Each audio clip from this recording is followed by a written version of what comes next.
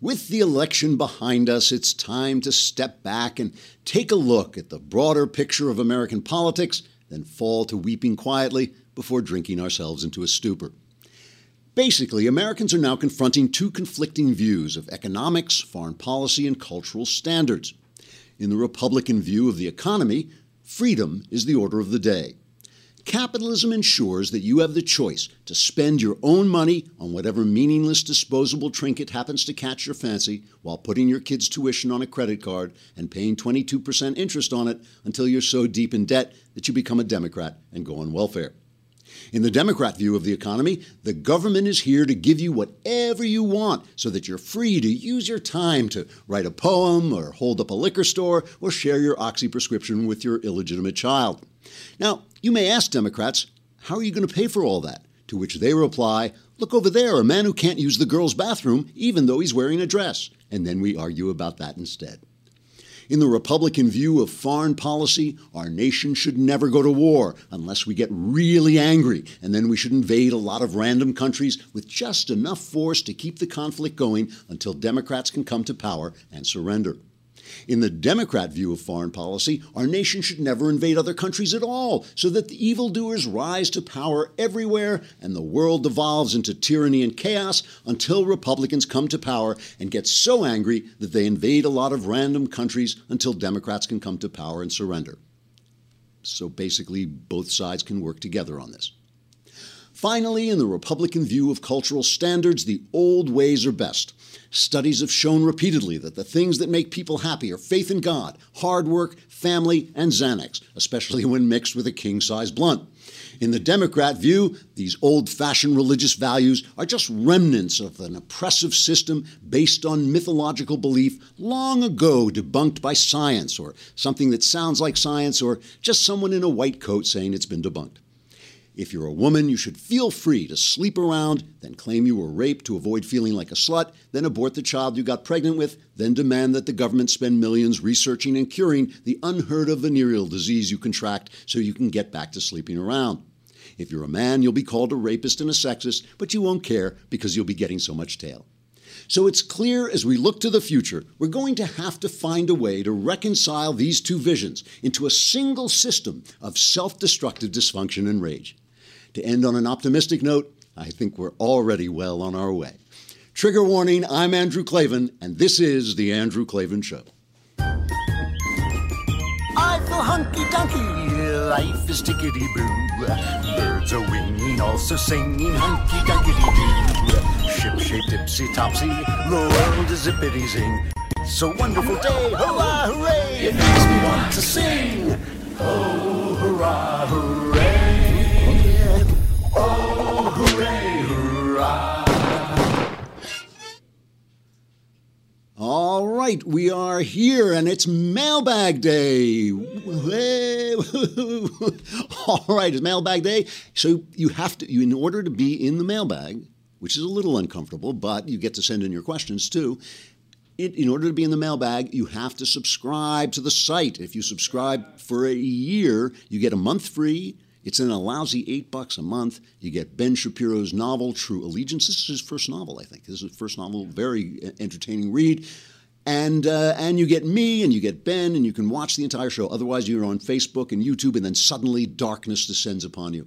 Also, my memoir, The Great Good Thing, A Secular Jew Comes to Faith in Christ, is still on sale as an ebook for $2.99. So you can get it. Yeah, it's good stuff, especially if you're thinking about these things. All right, the forecast for the Klavanless weekend is sunny with a chance of leftist tears. I think it looks like it's going to be whining for 3 days running. One thing I love is that the left always takes things so well. They always take things so calmly. I think we should go right to the core of the leftist establishment and hear from gossip columnist Perez Hilton as he addresses a grateful nation. You are responsible for voting for Donald Trump. I can't believe this. What the f***? If it were anybody else, Ted Cruz, I would have sucked his. Anybody but Donald Trump. Oh, I wish it was 2012. Mitt Romney's such a sensible guy. Sensible. Donald Trump had to have his Twitter taken away from him. My God. I feel for that man. That is really, and then there's all the celebrities, Jon Stewart and Lena Dunham and Whoopi Goldberg, Miley Cyrus, Al Sharpton. They all said they were going to move to Canada. They moved to. How come they didn't say they were going to move to Mexico? And in Canada they're going like, ooh, no, you know, not Lena Dunham, ooh, no. You know? Yeah, that's right. This is a major problem. It's just, you know, my favorite tweet. I have two favorite tweets. The first one, can we put it up so I can read it? This is Lacey Green, who's a YouTube star, and before the election, before the results come in, she says, regardless of the outcome, we are clearly a deeply divided and broken nation. So much work ahead to mend, heal, and restore the you in USA. And less than 4 hours later, we are now under total Republican rule. Textbook fascism. F you, white America. F you, you racist, misogynist pieces of blank. Good night. That was 4 hours. What a difference 4 hours make. Boy, oh boy, oh boy. So remember, are you old enough to remember when refusing to accept the outcome of an election was an unprecedented attack on our system of government? You know, I mean, the moral rules, what was that, 20 hours ago, 24 hours ago? Yeah. So the moral rules simply do not apply to the left because they're just so good. They're just so inherently good that whatever they do, it's goodness. So, and we are just so very bad that we must be opposed on every. So thousands of people across the country, here's the New York Times, a former newspaper, thousands of people, pretty soon it's going to be a former newspaper because I don't know how long they're going to be with us. Thousands of people, if I sound a little gleeful, it's because I'm drinking the tears of leftists, and it makes me happy. I'm sorry. So thousands of people across the country marched, shut down highways, burned effigies, and lynched one effigy. Can you imagine what would have happened if they had lynched an effigy of Barack Obama? Burned effigies and shouted angry slogans on Wednesday night to protest the election of Donald J. Trump as president. The guy hasn't even done anything yet. He hasn't even, they keep saying, I see on Twitter, it was trending, not our president, not my president, I think was trending. And they kept saying, when I made fun of them, they all said, well, you did the same thing with Barack Obama. I thought, nobody did that. We protested the things he did. Protested Obamacare. We did protest Obamacare. We did protest, the Iran deal and things like that. But nobody protested the fact that he was elected. I mean, gosh, these guys are. It's so entitled to think that you're supposed to win every election. The demonstrations fueled by. You know what this means? Donald J. Trump, when he gave his acceptance speech, was gracious. He was inclusive. He didn't go back to some of the things that divided people. He only mentioned the things he thought everybody would agree on. This means that these protesters have less class than Donald Trump. I mean, I want each and every one of you leftists out there to look in the mirror and say, and point at that face that's looking back at you and say, you have less class and graciousness than Donald J. Trump, and live with that. All right, here is one pleasant protester who was interviewed by CNN in the midst of her rage. Lily, your sign tonight says... Our lives begin to end the day we become silent about the things that matter. If we don't fight, who's going to fight for us? People had to die for the freedom where we're at today. We can't just do rallies. We have to fight back. There will be casualties on both sides. There will be, because people have to die to make a change in this world. But Trump, enough with your racism. Stop splitting families. Don't split my family. And you're fearful that you're going to lose friends and relatives to deportation? A lot. Friends, family, even all races. Not just my Hispanic culture, but the rest of the races. Don't take away our rights. Impeach Donald Trump. That's what he needs to get impeached. So if she's going to lose parts of her family to deportation, it's because they're here illegally, right? So like instead of doing what she could reasonably do in a country this generous, this kind, this unracist, which is begging for mercy. Instead of saying, yes, we broke the law, but give us a break because now we're here and boo-hoo-hoo, which even we on the right would probably respond to. Instead, she's going to kill people to protect her right to break our laws. It's like, no one is more entitled than people who know that they have done the wrong thing. But, how can people not be upset? How can people not be upset? This is all on the media, our old friends, the mainstream media. Listen to Van Jones on CNN. This is a meme, an idea that's going around, is how are we going to tell our children about Donald Trump, the LA Times, how to break this to your children? First of all, why should we be helping you raise your children? Raise your own damn children, You can't figure out how to tell them somebody got, a president. Tell them it's a new, last time we had the first black president. Now we have the first orange president. It's a wonderful, accepting country, okay? So here's Van Jones, the brokenhearted Van Jones, a man who supported a cop killer. Remember that guy whose name I can't pronounce? Guy's on death row, and he was telling us what a wonderful fellow this guy was for killing a cop. Here's Van Jones. How is he going to break it to, after he breaks it to them that he supports murdering police officers, how is he going to break it to them that Donald Trump is the president? People have talked about a miracle. I'm hearing about a nightmare. It's hard to be a parent tonight for a lot of us. You tell your kids, don't be a bully. You tell your kids, don't be a bigot. You tell your kids, do your homework and be prepared. And then you have this outcome, and you have people putting children to bed tonight, and they're afraid of breakfast. They're afraid of, how do I explain this to my children? I have Muslim friends who are texting me tonight saying, should I leave the country? I have families of immigrants that are terrified tonight. This was many things. This was a rebellion against the elites. True, it was a complete reinvention of politics and polls, it's true. But it was also something else. We've talked about race. We've talked about everything but race tonight. We've talked about income. We've talked about class. We've talked about region. We haven't talked about race. This was a white lash. White lash. It's a white lash. So I have a lot to say about this white lash business because this is what is ginning people up. It's this idea that any notion that they disagree with, any politics they disagree with, is hate. And they said it about Mitt Romney, and they said it John McCain. They may have a case against Donald Trump, but they always say it, so so they're just the people who cried wolf here. So first of all, if you insist, as the left insists, that everything is about race, that everything is about you're black and I'm Hispanic and this one is this and this one is that, how on earth can you say to white people you can't vote your race? Where is your moral authority to say that you can't vote your race? So here is NBC continuing this white lash. This is their new thing, their little idea that they've come up with. Here is NBC covering this, going out and covering the awful effects on our country of white lash. Outside the nation's African-American History Museum, there's deep worry about President-elect Donald Trump's victory and the huge turnout by rural, working-class, white voters. How much is it about race? Trump has made the whole election about race, so about 100% of it. I'm not angry. I'm hurt. I'm hurt because it says a lot about America. They see what's been called a white lash. White Americans feeling left out and deep resentment as the nation grows more diverse. Rallied by a candidate who promised to ban Muslims, wall out Mexicans, and who challenged the very legitimacy of the nation's first black president. For 16-year-old Valerie Travi, who was born in the U.S., this election seems more like an eviction. Her undocumented parents were deported back to Colombia 10 months ago.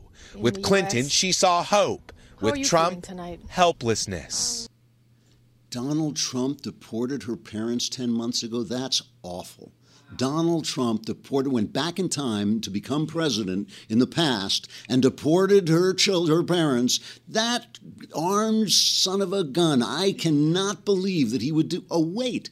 What the hell is she talking about? Her parents were deported under Barack Obama because they were here illegally. And this thing, let's take a look at some of this. They said he wants to ban Muslims, which he said he took back. He morphed from that, as he put it, into keeping, Muslims out, vetting them, extreme vetting, as he called it, which of course we need. Of course we need to extremely vet people from Muslim countries to make sure they don't want to kill us. That's not a big. And he said he wanted to wall out Mexicans. He wants to wall out Mexicans. I mean, Trump didn't even say that. He wants to wall out illegals. He wants to enforce our laws about the border. I got a lot more to say and the mailbag, but if you're on Facebook and YouTube, we're going to cut you off like the cheap SOBs you are because you haven't given us your lousy $8. But you can come to thedailywire.com and listen to the rest.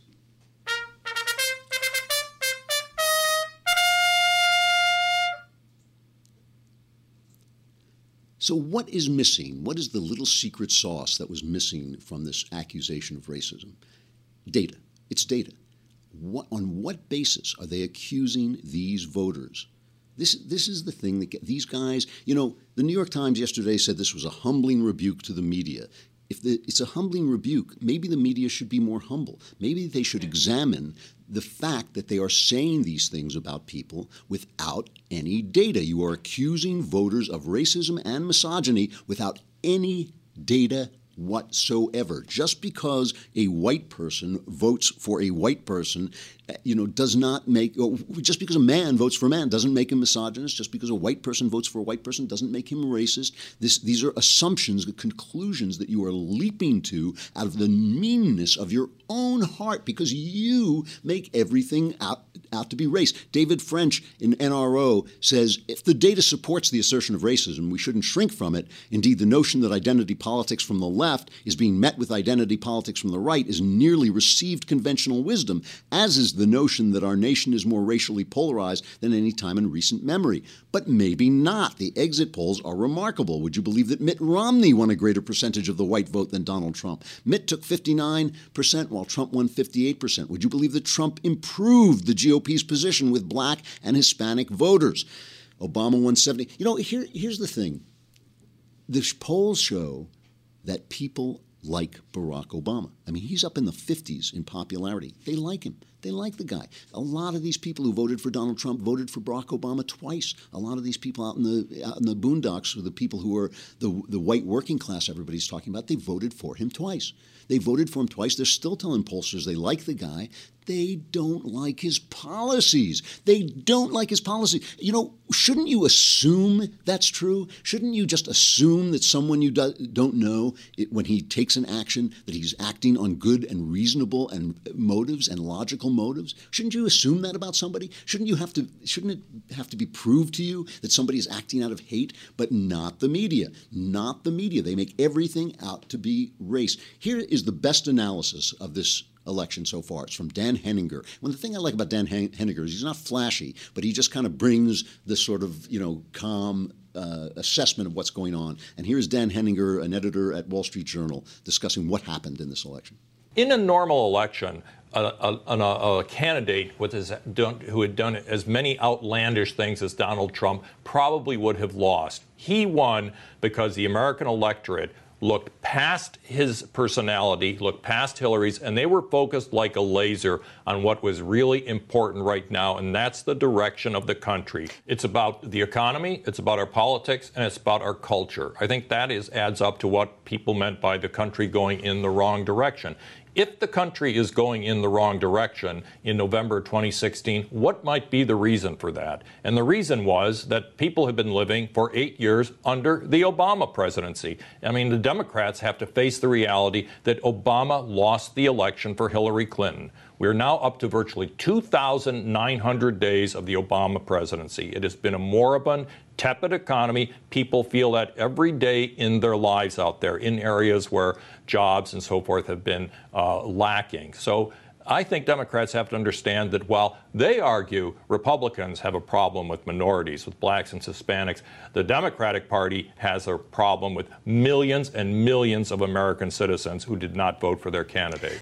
There it is. There it is. The Democrats failed for 8 years. They put up a bad candidate who was just going to continue, had no new ideas.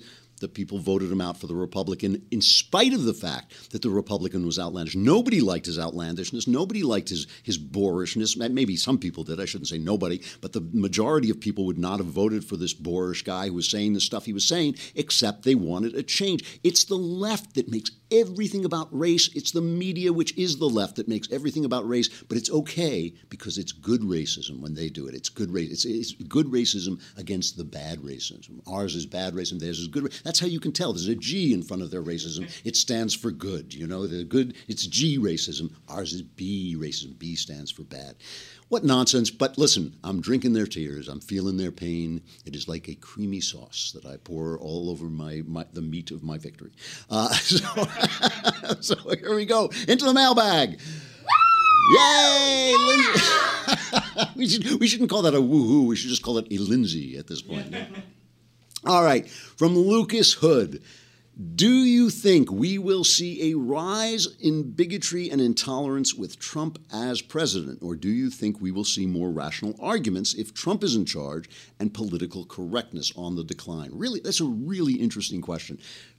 You know, I think here's the thing. The way the left always works, they always do this, is they take a kernel of good thing, they take a mustard seed of a good thing, and they blow it up into a philosophical atrocity, okay?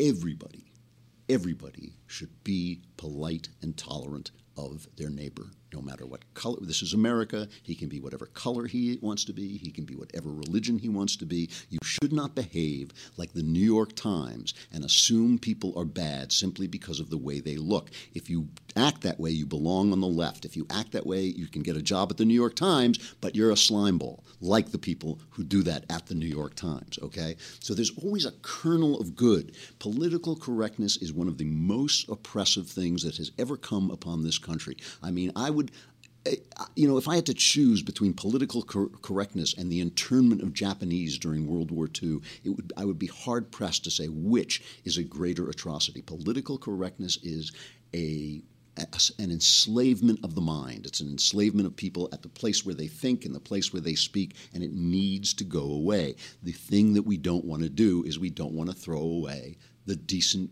kernel of decency that is at the heart of political correctness, the thing that the left used to establish this tyranny, because they always use a good thing. They always use a kernel of a good thing. One of the problems I had with Donald Trump, especially during the primaries, was that people were saying he was politically incorrect when he was just being rude and unkind, and that's the thing. So, to answer the question, do I think we'll see a rise of bigotry and intolerance? I think that if Trump succeeds in pushing back political correctness, which I think would be possibly next to the Supreme Court, possibly the greatest thing that Donald Trump could accomplish in his presidency. If we see that, yes, it is going to allow certain people to say things, certain people who are bad people to say things that they should not say and to express ideas that they really should not only keep to themselves but should go to church and get rid of. I mean, that's going to happen. That's going to happen. That is going to be a small number of people. I have lived out of this country. This is the least racist country on earth. The least racist country on earth. If you made a list of racist countries, the one at the bottom would be this country. This is the least racist country on earth. We deal with more races, greater numbers of races living closer together than really anywhere besides some of maybe Brazil. And this is the least racist country on earth. So the majority of people are going to shut those people down. I am not afraid. I despise the alt-right and their casual anti-Semitism and even their ironic anti-Semitism. I despise them for. They are going to be shut down, I believe, by the inherent decency in most Americans. So, yeah, are we going to see more of it? It's going to rise up, and of course, the press is going to, jump on it every time they see it. But I'm not worried about that. I think political correctness needs to be destroyed, even if it has certain bad ramifications. From Ricardo Benavides. Greeting Overlord Klavan. I just appreciate people using my proper types. I'm curious as to what your thoughts on aliens are. How well do you think they work in fiction? Do you think they exist in real life? One of the things that is really interesting to me is I think that the solution to many of our problems lie in outer space, lie in the colonization of the solar system, and then whatever else we can start to reach after that. I know right now that's a physical impossibility, but who knows what comes next. But of course, when you talk about space and space exploration and space colonization, especially if you're a candidate, you sound like a lunatic. You sound like a lunatic because it's offbeat, and you sound like a lunatic when you talk about aliens. But the odds are the incredible odds are incredibly in favor that somewhere out there, there's somebody, because there's so much space, there's so much space, so many stars, just the odds. I mean, Carl Sagan, I think, once calculated the odds. I can't remember what the numbers were, but they were very high that some of these planets are inhabited. And I think that's probably true. The question is, are the distances so great that they can't be breached? That's the real question. Are the distances between the planets so great that they simply cannot physically be breached by any means at all, except multi-generational travel? As for fiction, I love fiction about aliens. It's really interesting. The one thing I don't like about fiction about aliens is this, though. If aliens have the technology to bridge the distance between planets, they'd be really, really sophisticated and, intellectually. And it's just hard to imagine that level of sophistication would come along with being just monsters who just show up and blow everything up. So, I've always appreciated. I have screening tickets this week for Arrival. This weekend, so I'm hoping to get to that, and that looks like a very intelligent version of this. I really prefer things when they use aliens in fiction. I prefer it to be a little more subtle. From Armand Anderson. Did I answer all those questions? Yes, I did. Armand Anderson, Hola dan clavanos. I think that is my proper title in Spanish. Yeah. In your book, you talked about a few early career mistakes as a young author. That's a kind way of putting it, career mistake. Could you advise, this was my book, The Great Good Thing, A Secular Jew Comes to Faith in Christ. Could you advise a few do's and don'ts for writers just starting out? Sure. The important thing as you go forward as a writer is, first of all, to know what you want to accomplish. Do you want to be a literary writer? Do you want to be an entertainment writer? Do you want to write trash? You can write porn. You can have any kind of life as a writer, and each one of those is a different career path. I wanted to write really high-quality, original action fiction, entertainment fiction. I wanted to write things that people would like reading, but that had a kind of depth and quality to them that other fiction in the genre often doesn't have. Not all of it. Some of our genre fiction is the best writing out there, but I wanted to be one of those guys who was in that quality. To do that, you have to learn your trade, and that begins with learning grammar. And the first thing I tell every writer, every young writer, is get yourself a workbook that will teach you a course in grammar, and do the workbook from page 1 to the end. Now, I was lucky. In 7th grade, I had one of those teachers that everybody hates who drills that stuff into your head. But if you don't have that, you will look like an idiot. And the people who read. The people who read know what English sounds like. And so when you send it to an editor, when you send it to an agent, it's going to make you look dumb if you can't write a letter without a dangling participle. If you don't know what a dangling participle is, get that book, because you got to find that stuff out so you know what you're doing. That's the first thing. Learn your tools. Second thing, read. And don't just read the stuff you like. Read the stuff you want to write. That's important. But also read classic fiction. You can get a list online or anywhere of 100 great books that everyone should read. You should read all 100 of them.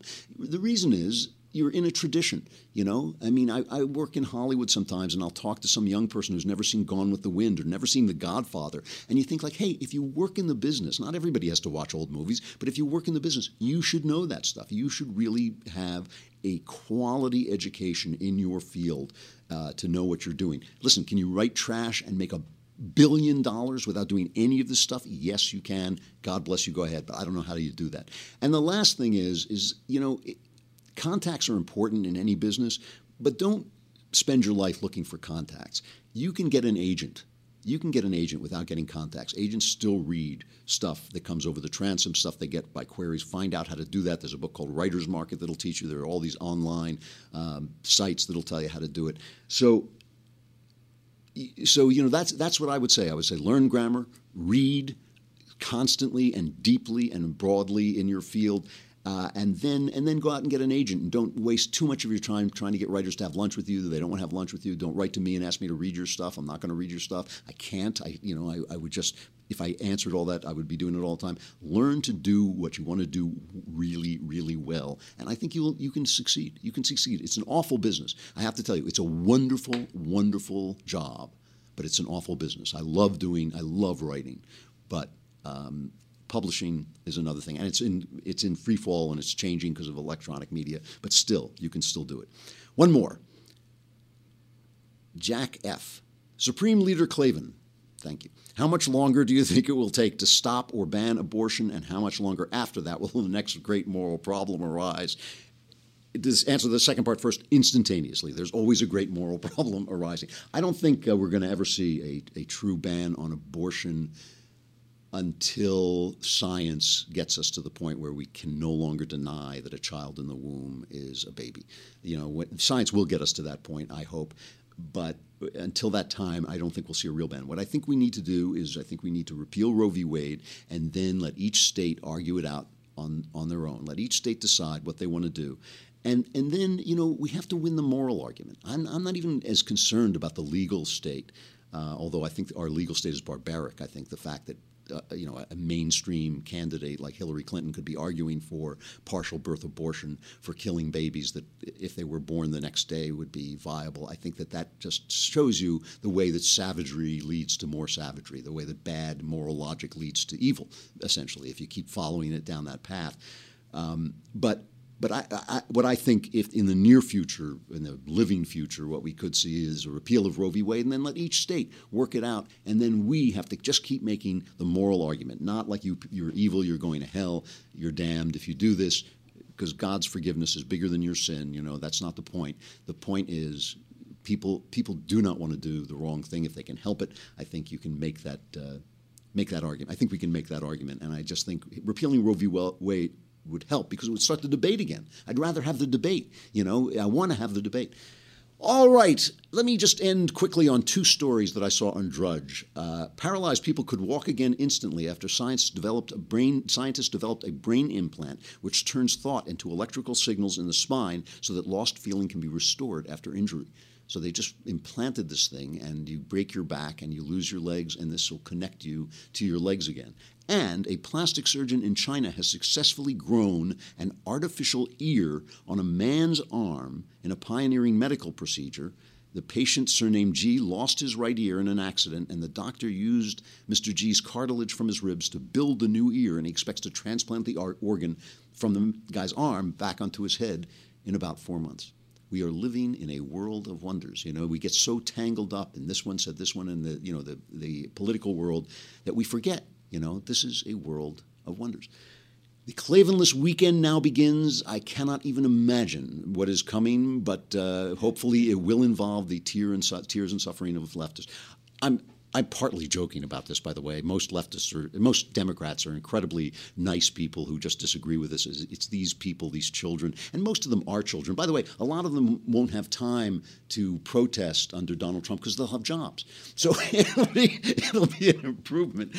But we will see you again on Monday. It has been a good week, an exciting week. Freedom is so entertaining. Freedom is so much more entertaining than slavery because anything can happen and anything has.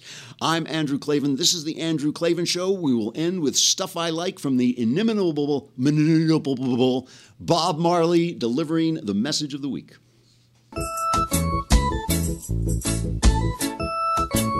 Don't worry about a thing, 'cause every little thing gonna be alright. Sing, don't worry about a thing, 'cause every little thing gonna be alright. Right there this morning, smile with the rising sun. Three little birds, and it's by my doorstep, singing sweet song, and the melody pure and true, saying, this is my message to you. Singing, don't worry about a thing.